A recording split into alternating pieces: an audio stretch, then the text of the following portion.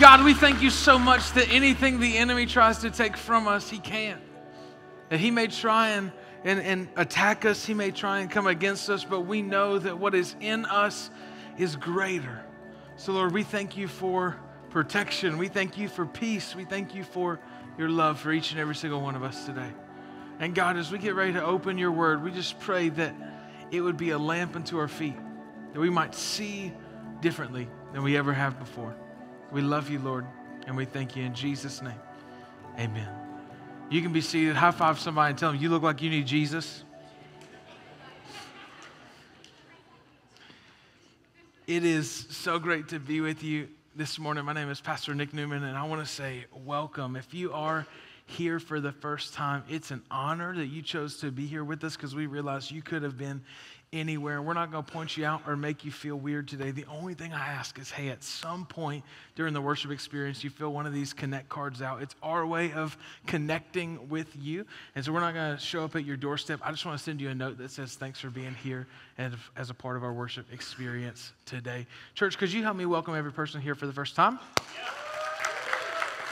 We're excited that you're here and excited for what God is doing in the life of our church. We're entering into a new series today called Really Good News. And I don't know about you, but when I tend to turn on the news on TV or scroll through my Facebook timeline, I see a lot of things that aren't really good news. I see a lot of hurt and a lot of things that are going on in the world. And then I look at Scripture, and there's some passages of Scripture where I find tremendous amounts of hope. But then there's other passages of Scripture where I read it and go, where is hope in all of this?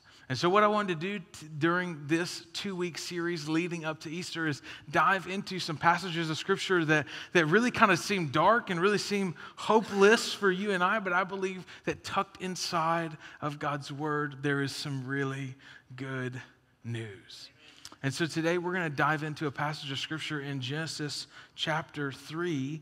But before we do that, I want to bring you up to speed with where we're at in the story. So Genesis chapter 1, Scripture tells us that God created everything, that there was nothing, and then in one moment he spoke everything into existence. He said, let there be light, and there was light. He goes into creator mode. He starts creating the stars and the heavens and the earth and water, and then he's like, hey, we got to put animals in the water. So he makes fish. Come on, how many of y'all love to fish?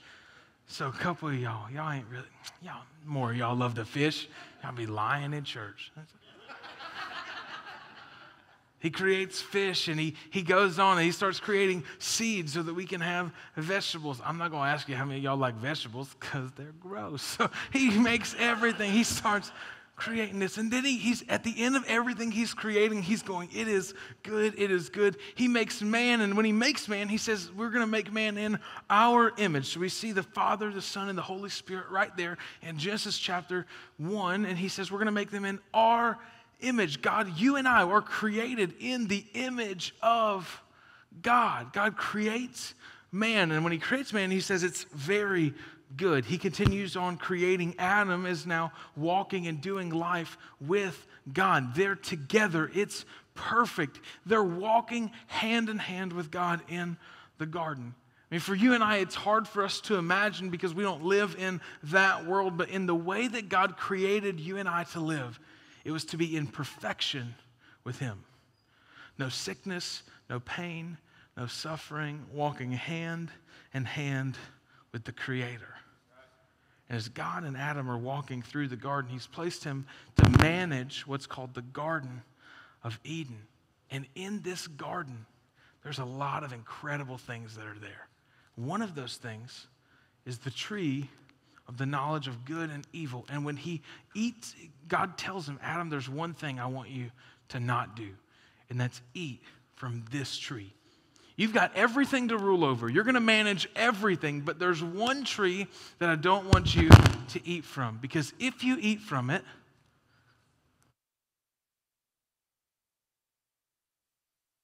he says, if you eat from it, you will surely die.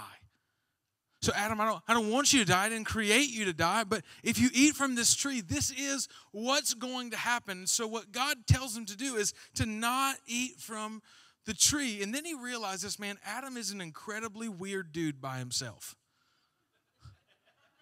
So he goes, there's one thing that's not good, and that's for man to be alone. So then God takes from the rib of Adam and he makes Eve. Now Adam has a wife, and Adam looks at his wife, and Scripture says he loved her, and God said, be fruitful and multiply, and all the men said, amen. Right, so Adam has a wife now. Then we find ourselves in Genesis chapter 3. In Genesis chapter 3, we see that a serpent has slithered his way into the garden, proposing some questions to Eve. He looks at Eve and says, hey, when it comes to this tree of the knowledge of good and evil, did God really say that you couldn't eat from it? And that's really the question that you and I get proposed day in and day out when it comes to sin. Did God really say not to do that? Did God really, are you sure about it? And then what Eve tells the serpent, well, maybe. So he proposes one more question. Well, did God really say that? Surely, here's what he's doing. He's trying to keep you from experiencing him. He knows that if you eat of this tree, you'll become just like him. He's actually withholding something from you. And Eve, in that moment, takes the fruit, and she takes a bite of it. Then she offers it to her husband, Adam. Now, there's many reasons why Adam could have taken from this apple. I think he saw his wife standing there naked with a piece of fruit. She offered it, and he said, heck yeah. So he takes of the fruit. He takes a bite out of it. And then this is where we pick up in Genesis chapter 3, verse 7. It says, then the eyes of both of them were opened. They had done the thing that God had told them not to do. And up until this point, they had been living in perfection with God. There was no sense of guilt or shame. But Scripture says that when they did the thing that God had asked them not to do, something shifted in their life. It says that immediately their eyes were opened. They realized they were naked, so they sewed fig leaves together and made coverings for themselves. What you and I are going to see over the next couple of verses is exactly what we do when we sin. The first thing they did was they tried to cover it up. They tried to make a way to where it didn't really happen. They didn't really have to acknowledge it. They were just going to cover it up. They were going to sweep it under the rug as if nothing had ever taken place. So they sewed fig leaves together to cover themselves. And then we go on to read that when the cool of the evening breeze was blowing, the man and his wife heard the Lord God walking about the garden. So they hid from the Lord among the trees. The second thing you and I do when we sin is we hide. So they tried to cover it, and then they tried to hide from God. Because guilt and shame will make you and I feel like we can't walk into the presence of one who is holy. So they try and hide, and then God comes to them and he calls out and he says, Adam, where are you? He replied, well, I heard you walking in the garden, so I hid. I was afraid because I was naked. See, this concept of nakedness, this fear, was never a part of God's original creation, but now they knew of both good and evil, so there's this shift that's taken place. God knew where they were geographically. He didn't lose them, but there was a difference in where he left them in perfection to where they are now in separation. There was a disconnect. There was a shift that had taken place. So it says, who told you you were naked? The Lord God asked. Have you eaten from the tree which fruit I commanded you to not eat? The man replied, it was that woman you gave me. Right? He just blamed somebody else. He said, God, look, let's be honest. You gave me this woman. She gave me the fruit. This is probably on you. God, it was that woman that you gave me. So not only do we try and cover up our own sin, we try and hide, but we also try and blame other people. There's been plenty of times in your life and in my life where we've made some sort of sin in the eyes of God and we chose to blame somebody else. Well, I wouldn't have snapped on them if they didn't do this to me, or, I would really love them if they did this, and it's just blaming. He goes on to say, it was the woman that you gave me. So the Lord looked at the woman and said, what have you done? Then she said, hey, it was the serpent. She's not going to take credit for it. That's why I did it. and that's why I ate it. Then the Lord God said to the serpent, because of all that you have done, you are more cursed than all the animals, domestic and wild. You will crawl on your belly, groveling, and in the dust as long as you live. There will be hostility between you and the woman, between your offspring and her offspring. He will crush your head, and you will bruise his heel.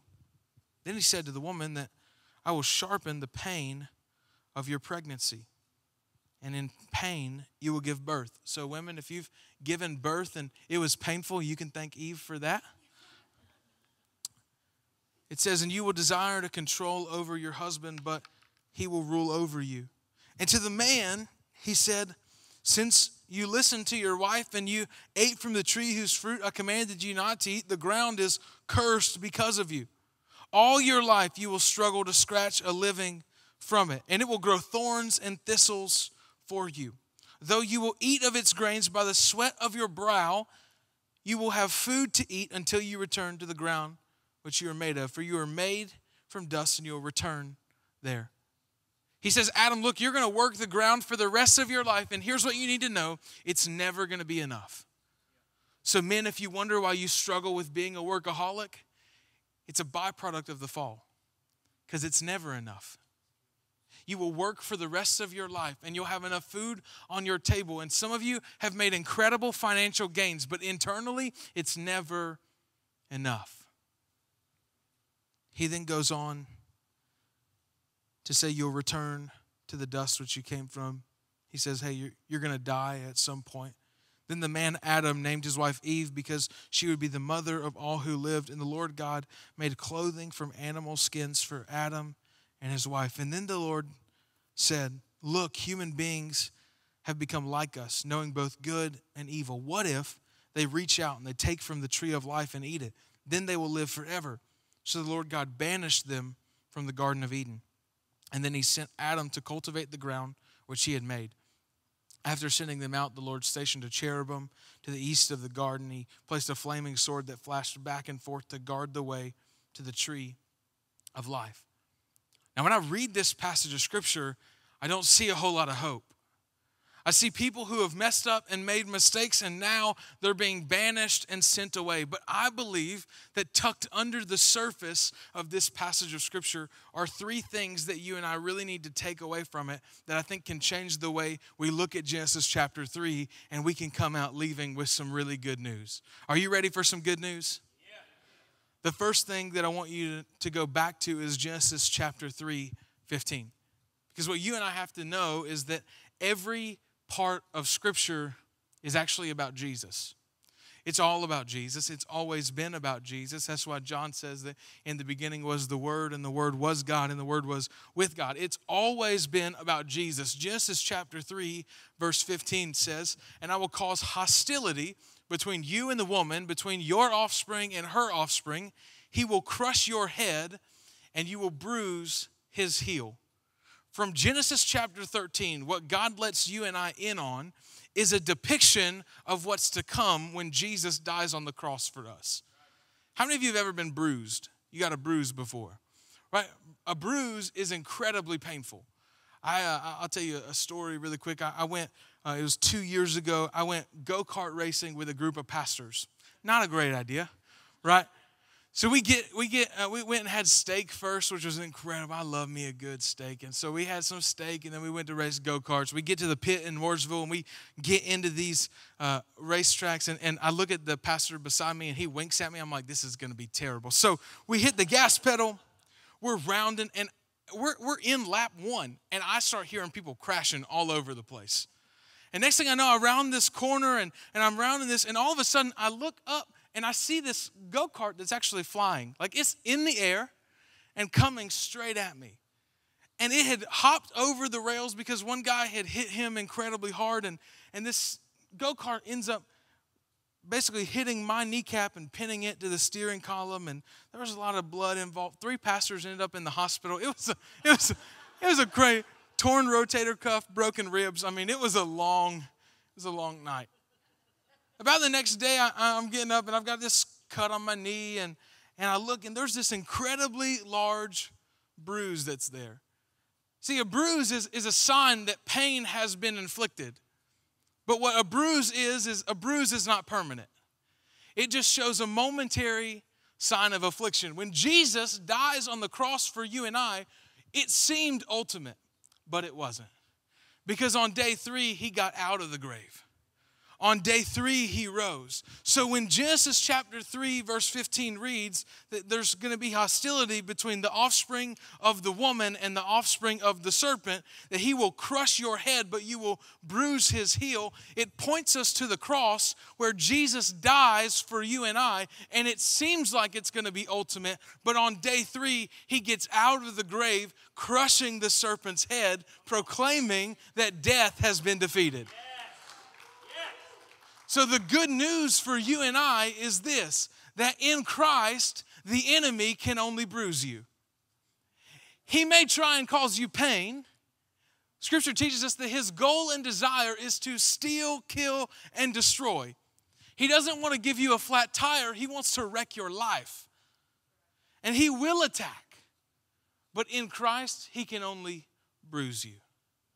There will be a temporary moment of pain. And for some of you, you've had one of those bruises that you thought you were going to die, right? You ever hit something, like you hit your funny bone and you're like, I'm never making it out of this. And you know what happens? You live. 1 Peter says, brothers, don't be surprised by the fiery trials that you endure, for they make you a co-heir in suffering with Christ. You and I will suffer at times in this life. But we can take hope in the fact that in Christ, the enemy can only bruise us.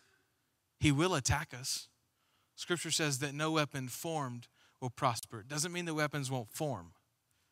So the enemy will come against you. He will attack you. He will try and destroy the plans and the purpose that God has for your life. But when you're in Christ, he can only bruise you because he's already been defeated. When we look at that, and if you're here today and you say, hey, I don't believe in Jesus, or I haven't placed my hope in him, what Scripture teaches us is that you're still a slave to sin. But the moment you say yes to Jesus, the good news is that it's but a bruise. I have to remind myself of this all the time. And I've been preparing to teach this for a couple weeks. And can I tell you, the last couple weeks have just kind of been like terrible, right? You ever had those weeks where you're like, Jesus, you either need to come back or like do something, because it's rough. So last Saturday, I ended up with food poisoning, and then we taught here on Sunday morning. And then Wednesday, y'all know there's two things I'm terrified of. It's dentists and spiders, right? I got bit by a spider on Wednesday, and it looked like I was growing a cantaloupe on my arm. And then Thursday, my grandma passed away, and then it was just one thing after the other. You ever had one of those weeks where it was one thing after the other, after the other, after the other? And I get to Friday, and I sit down, and I'm looking at my notes for this weekend, and I'm going, it's just a bruise. It's just a bruise.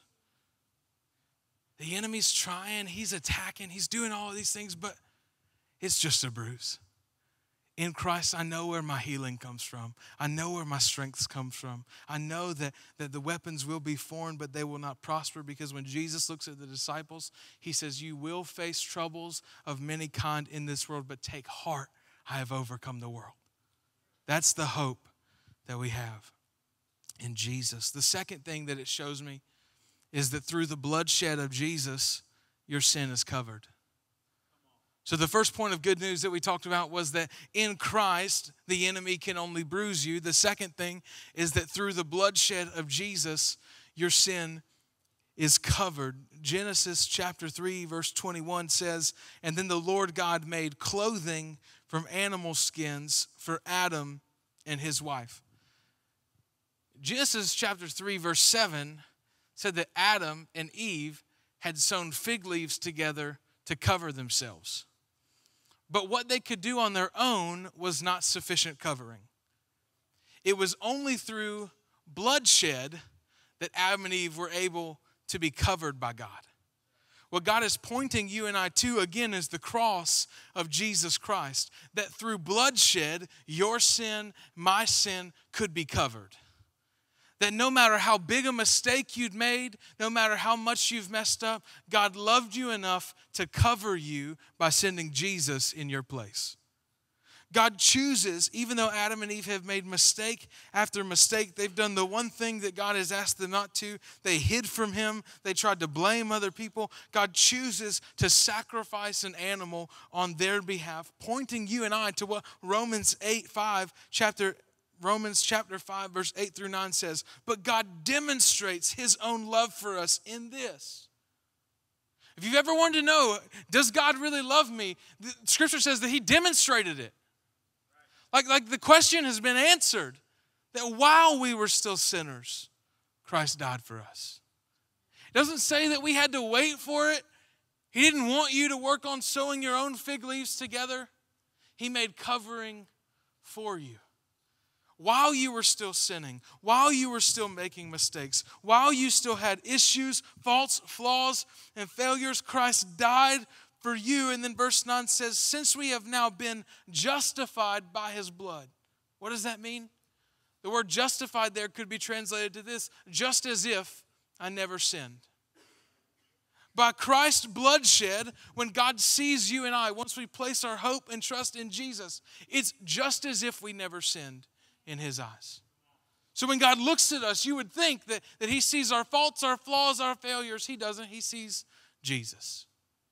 He sees His payment for our sin. He sees His bloodshed as our covering.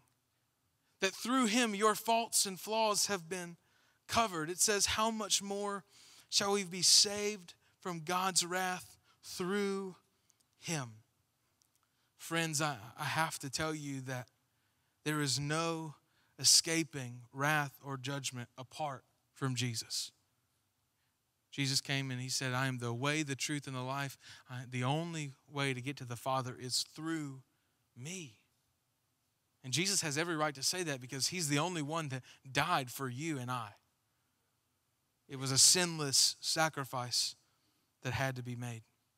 It's like you and I having this incredible debt over our lives. Scripture teaches us that the payment or the wages of sin is death. We deserve to die.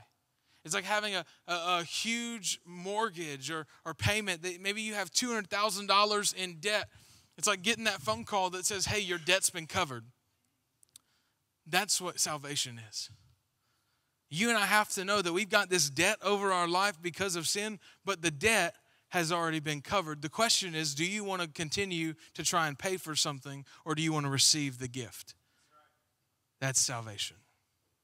I can't work for it. I can't earn it. The only way for me to pay the debt is through death or by accepting the one who has already died in my place. The third thing that it shows me is this, that God desires or God wants to protect you from what will destroy you. Genesis chapter 3, verse 22 said, and the Lord God said, the man has now become like one of us, knowing both good and evil.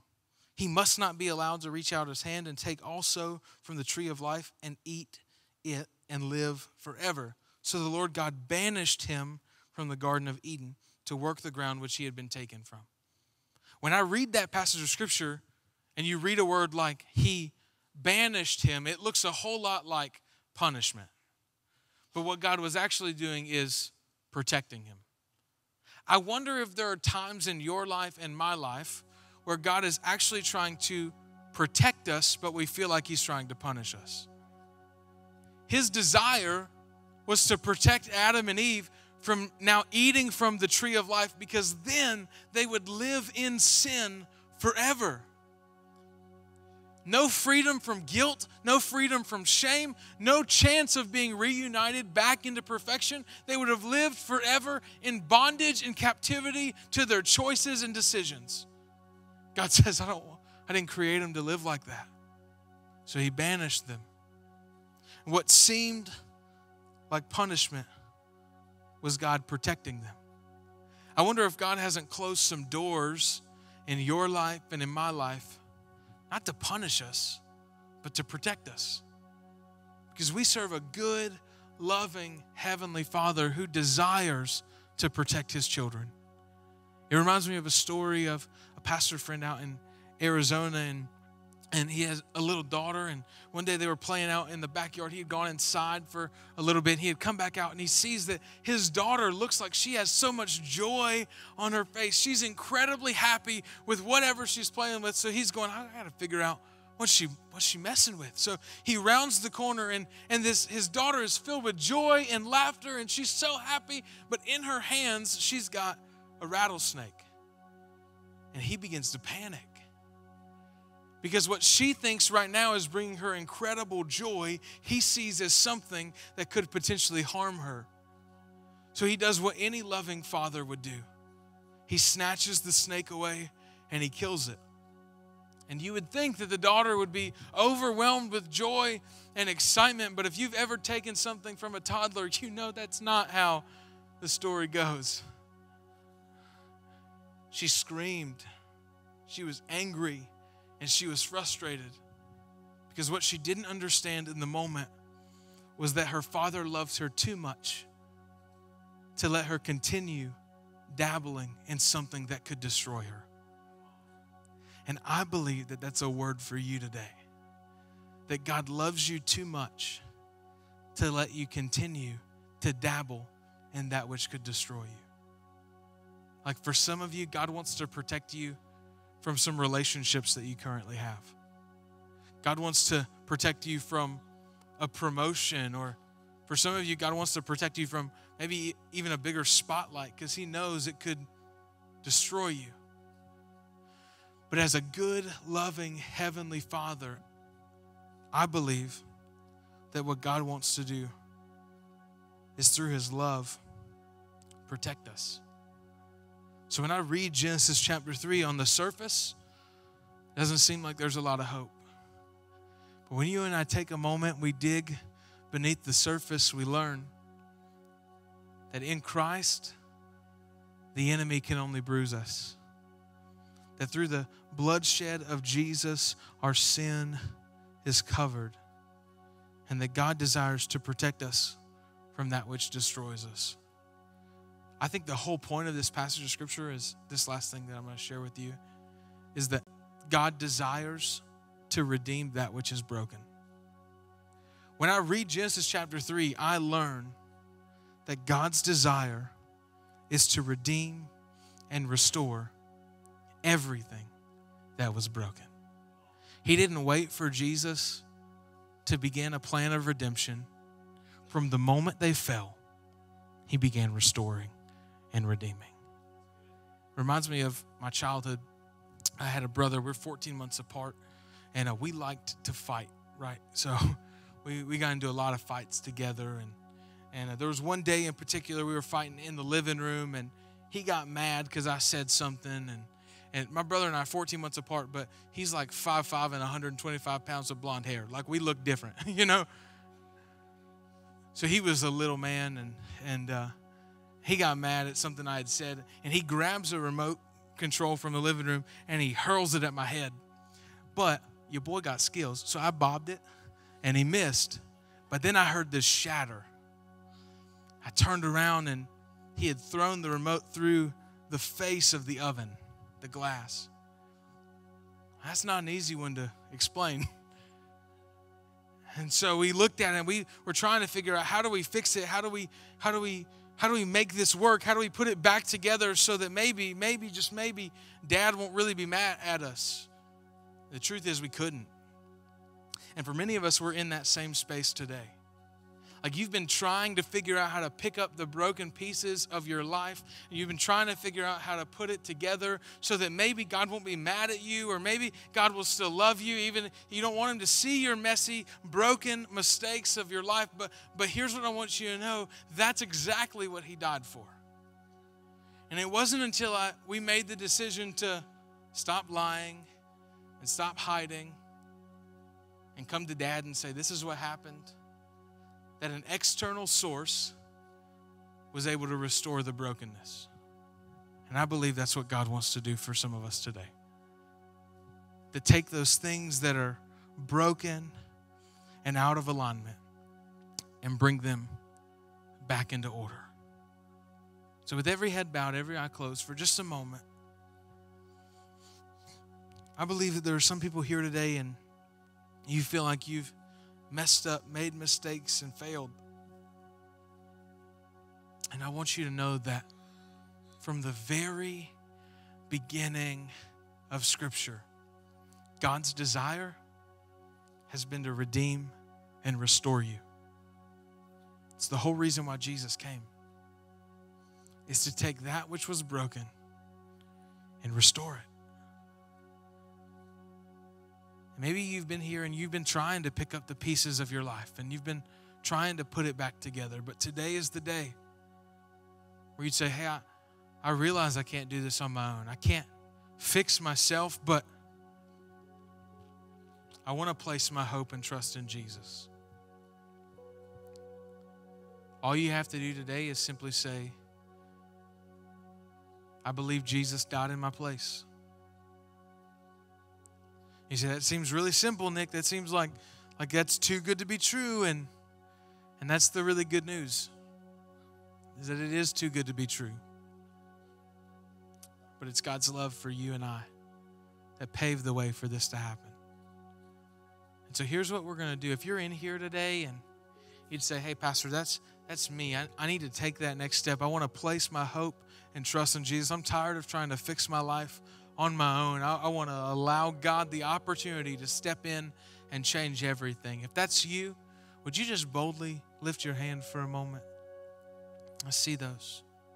I see those. Here's what we're going to do, church. Nobody's going to pray alone. We're going to pray together. Will you say this with me? Dear Jesus, today I give you my life. I place my hope and trust in you. Thank you for dying in my place so that I could have new life. In Jesus' name, amen. Church, will you stand to your feet and help me celebrate with those who just made decisions this morning?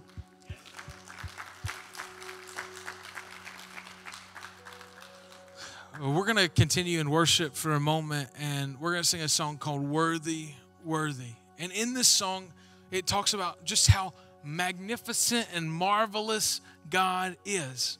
And the reason why we proclaim that He is worthy and He is holy is because of everything that we read in Genesis, that He wasn't a God who waited for us to fix ourselves. He's a God who said, yeah, you've messed up and you've made mistakes, but I'm willing to cover that. And so today, would you worship Him? Would you cry out to Him? Would you sing, God, you are